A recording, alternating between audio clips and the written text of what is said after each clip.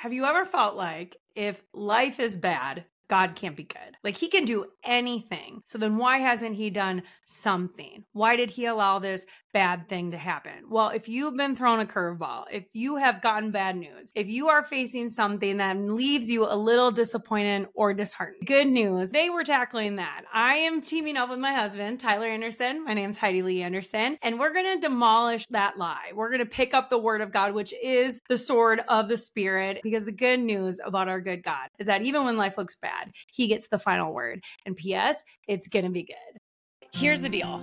On any given day, we think 50,000 to 80,000 thoughts. But get this, of those, let's say 50,000, 98% of them are the same ones from yesterday, which means we just keep thinking the same stuff over and over and over again, which is great if it's all true, all encouraging, lovely, praiseworthy.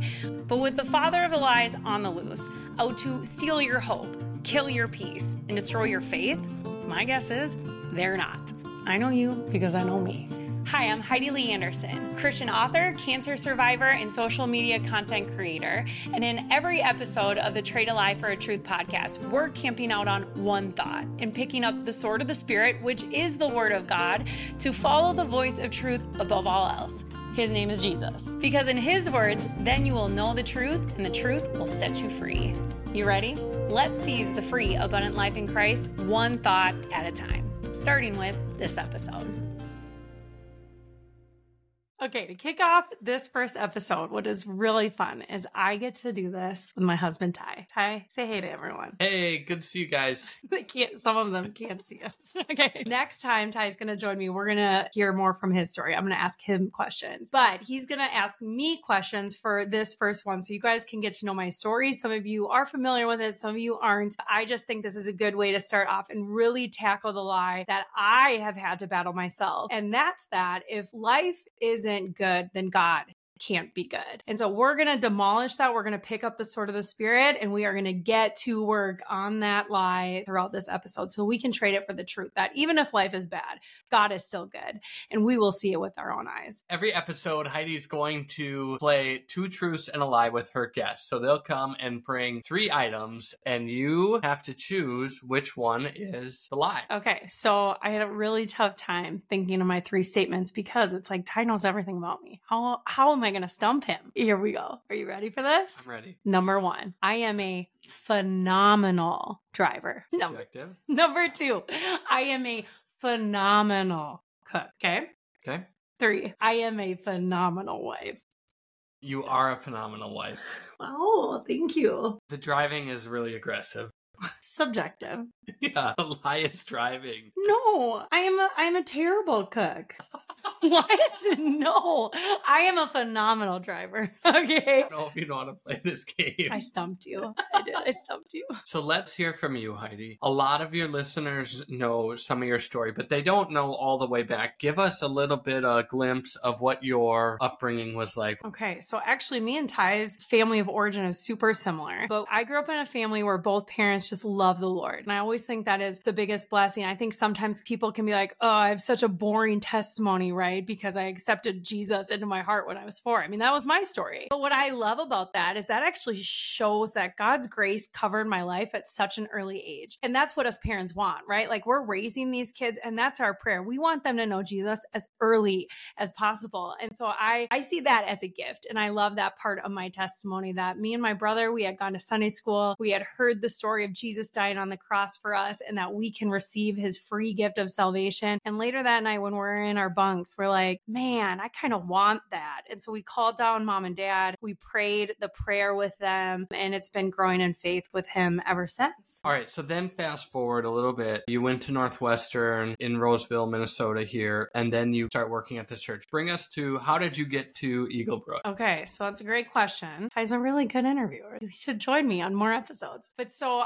I was a marketing major in college and I loved it. I loved giving speeches. I loved thinking creatively on different projects. Our family, we were all business majors, but I can't do finance. I can't do accounting. It's like, don't give me the numbers. But marketing is that creative aspect, right? You get to exercise that creative muscle a little bit more while still being in the marketplace. But I will always remember that last semester, I had traveled to different corporations, and an assignment in our class was we did that and we chose a company and we presented some marketing strategies to their board of directors. And we went to places like Target Corporate, Best Buy. We went to Caribou Coffee, which if you've never been in the Midwest is like the land overflowing with milk and honey. That's the milk. That's the honey. And I just remember sitting in class after that being like, man, all these businesses are so cutthroat and bottom line driven, and I am too frail. It's like, Lauren, I don't belong in any of these spots. Good friend of mine graduated a year ahead of me, and she worked at Eagle Brook Church here in Minnesota, and they were building a new campus, and they had said to her, we just want to hire someone exactly like you, and we are very similar. So I went through the interview process, and it was such a surprise. I was so grateful to land a job before finals week, and it was in kids ministry, and I just never saw myself there. Even my parents were like, you hated babysitting growing up, and that is the truth. But when I was there, part of that job is you got to teach Bible stories in front of hundreds of kids every weekend, and you memorize these scripts. And as I told these stories that I was really familiar with, these kids sometimes, it was the first time they had heard it. And when they looked up at me with those eyes that were like as big as saucepans, like, what? David beats down a giant with just a sling and a stone? Or Jesus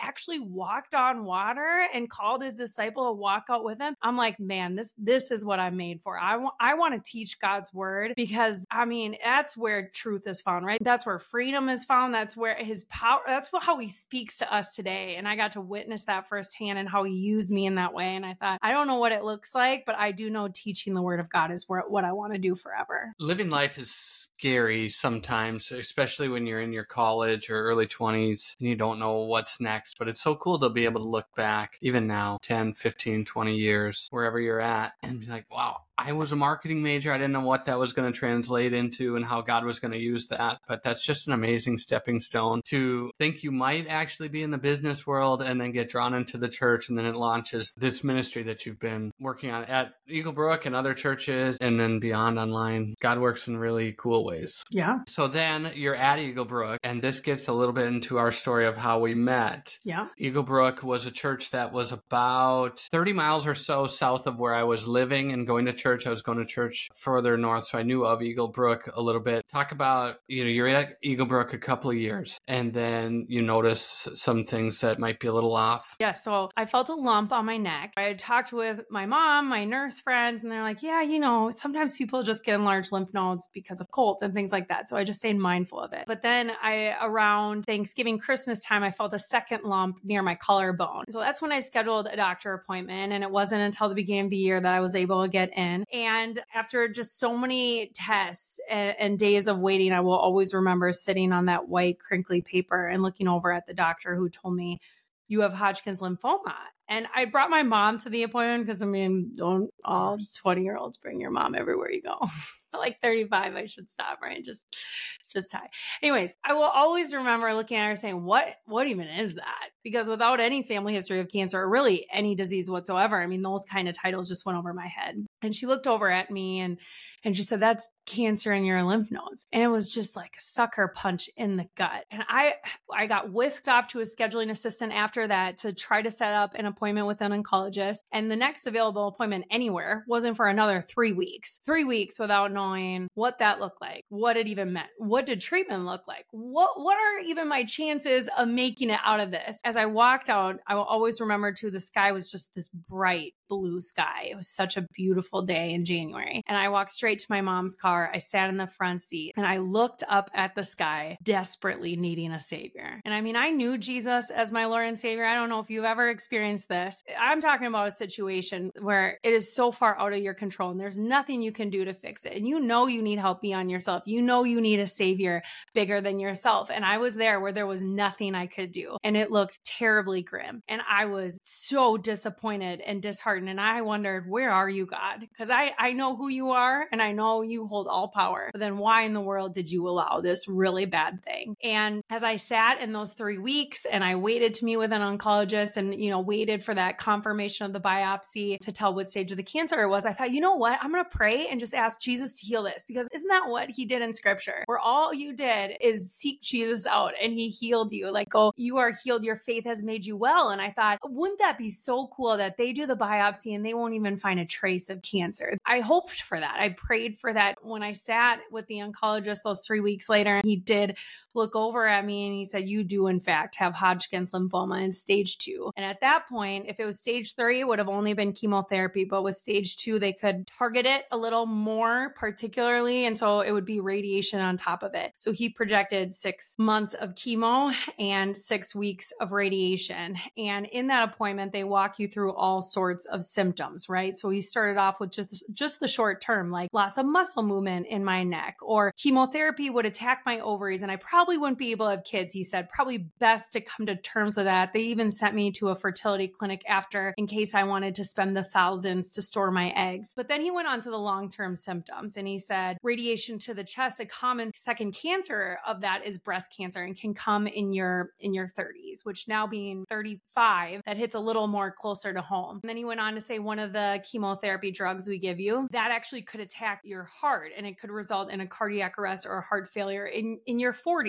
And it just went on and on and on. And I just looked down at that list and looked up at him like, excuse me, how in the world am I supposed to live, laugh, love with conditions like that always hanging over my head? Like, how am I supposed to live my life with this dark gloom, what if, worst case, just plaguing risks up in front of me? And I really had to wrestle with that. I really still have to wrestle with that. That was just really hard, sitting down and hearing all of those things projected into my future. And I had the choice. Will I believe what this doctor, that what he's saying is the final word? And will I listen to these things as if they will happen? Or like it says in Philippians, that I can focus on whatever is true, whatever is right, whatever is trustworthy, whatever is lovely, whatever is praiseworthy, think on these things. And that's a challenge for me daily. Will I focus on those things projected into my future even still? Or will I trade it for the truth and think on that? Because God tells me I don't actually have to think on any of those things. I'm relieved of that. I can think on today and what he's given me and be grateful for that. In that time, though, how hard was that? Was that a decision you made right away? This is the path, this is the mindset I'm going to have. Was that a constant battle? Yeah.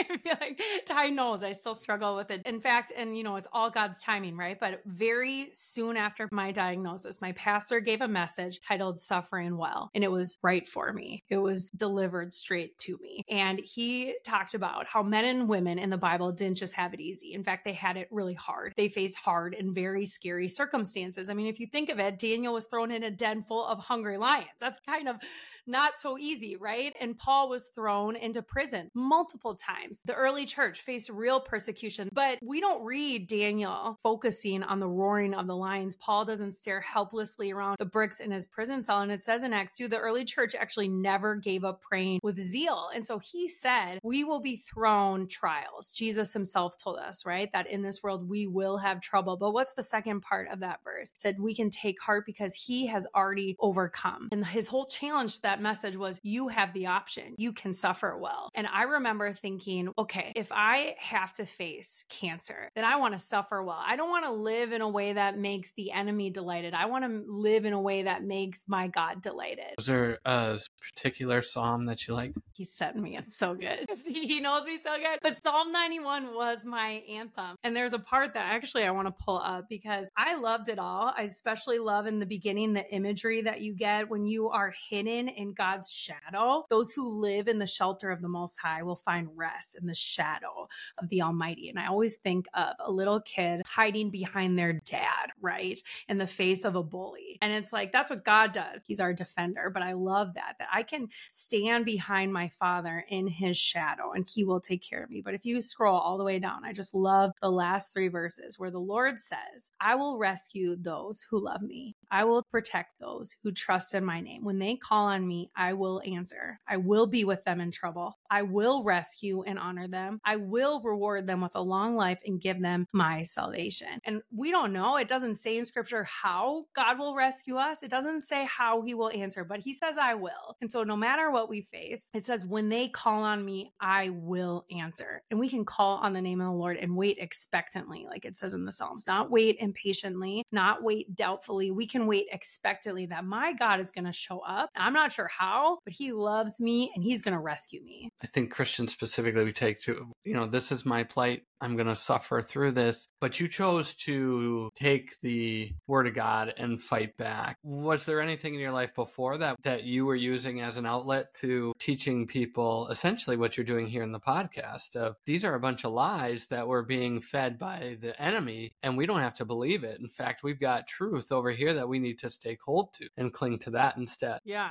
So that was my first writing really experience. I remember when a professor reached out to my mom. I started a blog called Dear Mr. Hodgkins, and it's still on the World Wide Web if you want to search it. But after I wrote my post, it would be like a letter. I'd say, Dear Mr. Hodgkins, and then I'd write some sort of update, whatever was going on. And then I always shared either a song I was listening to or a Bible story I was reading or a certain quote from a sermon that really spoke to me. And I would end that like, you know what, Mr. Hodgkins, this is what you're doing to me, but this is what my Lord says. And this is what I declare. And then I'd sign my name from Heidi. And I remember when I hit my first post and my marketing professor who knew my parents, they were good college friends, but he reached out to them and said, where in the world did that come from? That was a pretty cool thing because working at a church of thousands, I kept getting mauled with questions like, how's it going? And it started to get a little overwhelming. So that's why I started it. But what was really cool is people started sharing it. And it got to the point where thousands upon thousands would share just a singular blog post for people from all over. I will remember a friend in South Dakota in her small group, someone's like, pray for this girl named Heidi. And she's like, wait a second, I grew up with Heidi. Are you serious? I always think of how James says every good and perfect gift comes from God. And as I was going throughout treatment, it was actually right at the halfway point. He soon found out I was doing really well and not just like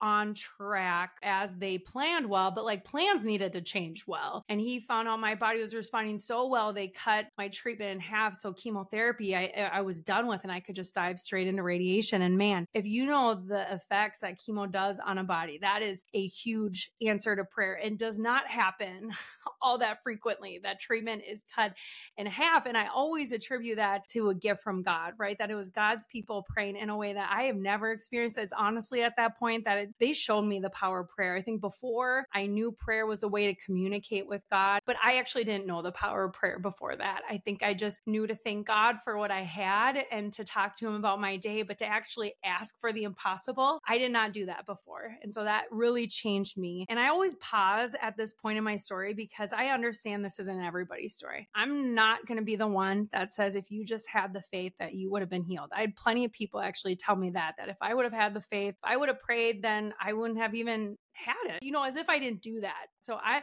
hear me clear when I'm saying, I'm not saying that to you. If you're on the other end of this and you're like, must be nice for you, feeling guilty, like you don't have enough faith. I will never say that to you. I will always go back to though, that man in John, he was blind and the disciples pointed at him and they asked Jesus, why was this man born blind? Was it his sins? Was it his parents' sins? And Jesus cleared it right up. He's like, no, it wasn't his sin. It wasn't his parents' sin. And he said, this happened so the power of God could be seen in him. And so that tells me that sometimes God allows things and it's definitely not punishment. He didn't say with this man that he was born blind for anything he did. It's not for a lack of faith either. We see that it was actually an opportunity for God's power to be on display. And that's what I saw through that cancer journey of mine, that when I put Jesus on display, and again, this is in my book, it's one of my favorite chapters. I talk about it all the time, but it's Shadrach, Meshach, and Abednego, that when you look at that story, 3 men went into that fire, 3 men went out. It was only in the fire when the king could see Jesus. And sometimes when it all goes up in flames in our own lives and we are standing in the midst, we wanted the miracle to happen before the fire, but now we are consumed by the flames. That is when the king could see Jesus. And sometimes in the middle of the hard times, when we hold on to faith that our God is going to come through, again, we don't know how, but we do know he will. That's when maybe other people that are watching, maybe they see Jesus then too. And who knows, maybe that was the whole point after all, right? So out of all this, what are the 3 best things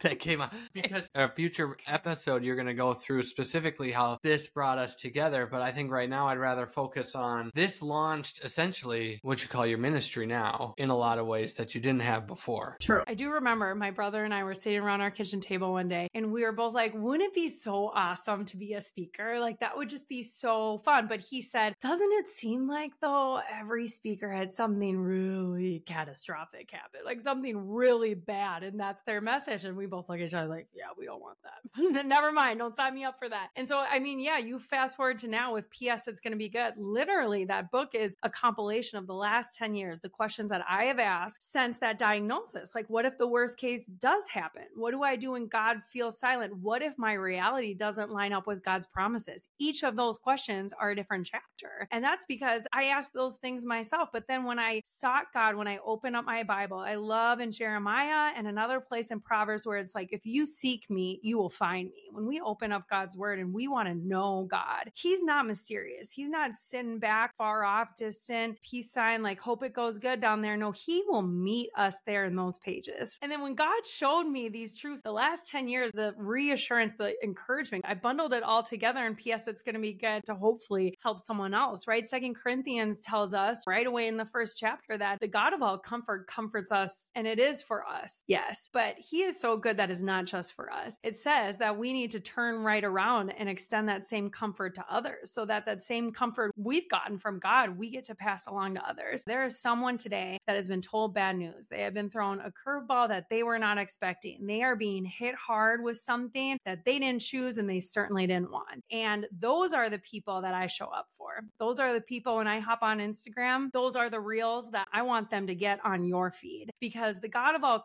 encouragement is so good. And I think sometimes we just need to remind ourselves and each other of that when we're facing really, really hard things. So how do you battle that now? I would just want people to know it's not a one and done. People say, wow, you live with so much faith. Well, that comes because it needs to be active. You seem to get bombarded with different ideas from Satan all the time. And so the whole idea of this podcast and that book, but especially this podcast and beyond, how do you use what you're teaching here, promoting there are lies and truths to overcome that daily? Yes, I love that, because that is what the podcast is all about, because these are lies that I have been whispered to, right? And maybe you have too, where it's like, man, if life is bad, how can God be good? How can he be good if he allowed this bad thing to happen? And that's the focus of this episode. But every episode is a different lie. And the beautiful thing about our God is he doesn't just leave us to fend for ourselves like, oh, okay, yeah, I hope you figure it out. No, in his word, we can open it up and we can combat it with his word, with the promises he's given us. And so that's what I'm super excited in this podcast. We're going to demolish these lies because it's the truth that sets us free. That's what Jesus said in John, that it's only when you know the truth that you are set free. And so it is imperative that we know the truth, because there is this free, abundant life that Jesus has given us, and we can seize it. We can claim it. We can rest in it every day, but it is our choice. And so I am so excited that you're joining us today. And I hope you join us in the episodes following as we trade lies for truth. And today, I hope you realize that instead of thinking if life is bad, then God can't be good, that we can instead trade that for the truth that even if life looks bad, God is still good. And we're going to live to see it, right? Psalm 23 says, I will see the goodness of the Lord in the land of the living. The land of the living is today. That is here and now. And so we can wait expectantly for Jesus to show himself strong on our behalf. Every day. Every day. All right, to end every episode, we do a lightning round of quick-hitting questions, find out a little bit more about our guest. Today's guest being Heidi Lee Anderson of Heidi Lee Anderson Ministries. Heidi Lee Anderson on Instagram and this mother hen. All right, first question. Who do you say Jesus? Don't do that one. I knew you were going to do that one. This is an Lord and Savior. I say he is my Lord. Lord, lunatic, or liar? He is Lord. Okay, thanks. So then, no tattoos? No tattoos. If you were to get a tattoo, what would you get? Any ideas? If it wasn't so permanent, whatever, what would you get? Or completely opposed? I'm completely opposed. Never. I just don't like it. I think I just don't like the same thing. And I also don't like stuff on my body. Like I even do minimal jewelry. I just, I don't like the thought How of opposed are you if your husband got one or your kids? Would you be mad if your kids got one? it. This is where my conservative Baptist roots come out. Yeah. Okay. No comment, but if you're watching on YouTube, you might be able to see my answer on my face. All right. So, in the plagues, the 10 plagues, which of the plagues would have thrown you overboard? For sure, the boils, right? The boils. The boils. Can you imagine scratchy all over and just... You could deal with the frogs. The gnats you could deal with. Mm. Losing your firstborn. Okay, well, that doesn't come till the end. I wouldn't have made it that far. Come on. These are tough. All right. What's your favorite worship song currently? We just listened to Christmas music for 8 straight weeks, but do you have one where it gets played at church and you're just in it? I don't know if it gets played at my church, so worship leader, if you're listening, please add this to your rotation. But I would say really anything by Patrick Mayberry, but Good Shepherd. Lean on, Good Shepherd, lean on. Favorite day of the week? It's not a Christian rapid fire. Could have said Sunday or Wednesday night. Okay. What % of Sundays are you on time for church? Really gonna show how bad we are. I mean, are on time, like 5%, would you say? Oh, no. I think it's 50. 50. I think it's 50. I'm counting in the door, like not in our seat because we have to drop off the kids. We're in church by 9 o'clock. Wow, I think that's generous. But yeah, okay, I'll go with that. That makes us sound better. I've been keeping track. We're pretty close to 50%. All right, so last question then. Would you rather serve in the nursery, the actual nursery, 1 and under, every service for a month? Let's make it 2 months. Every service for 2 months. Or sing a solo during the worship set. Just you. He knows babies are like not my thing. I'm going to go with the solo. You would sing? I would sing.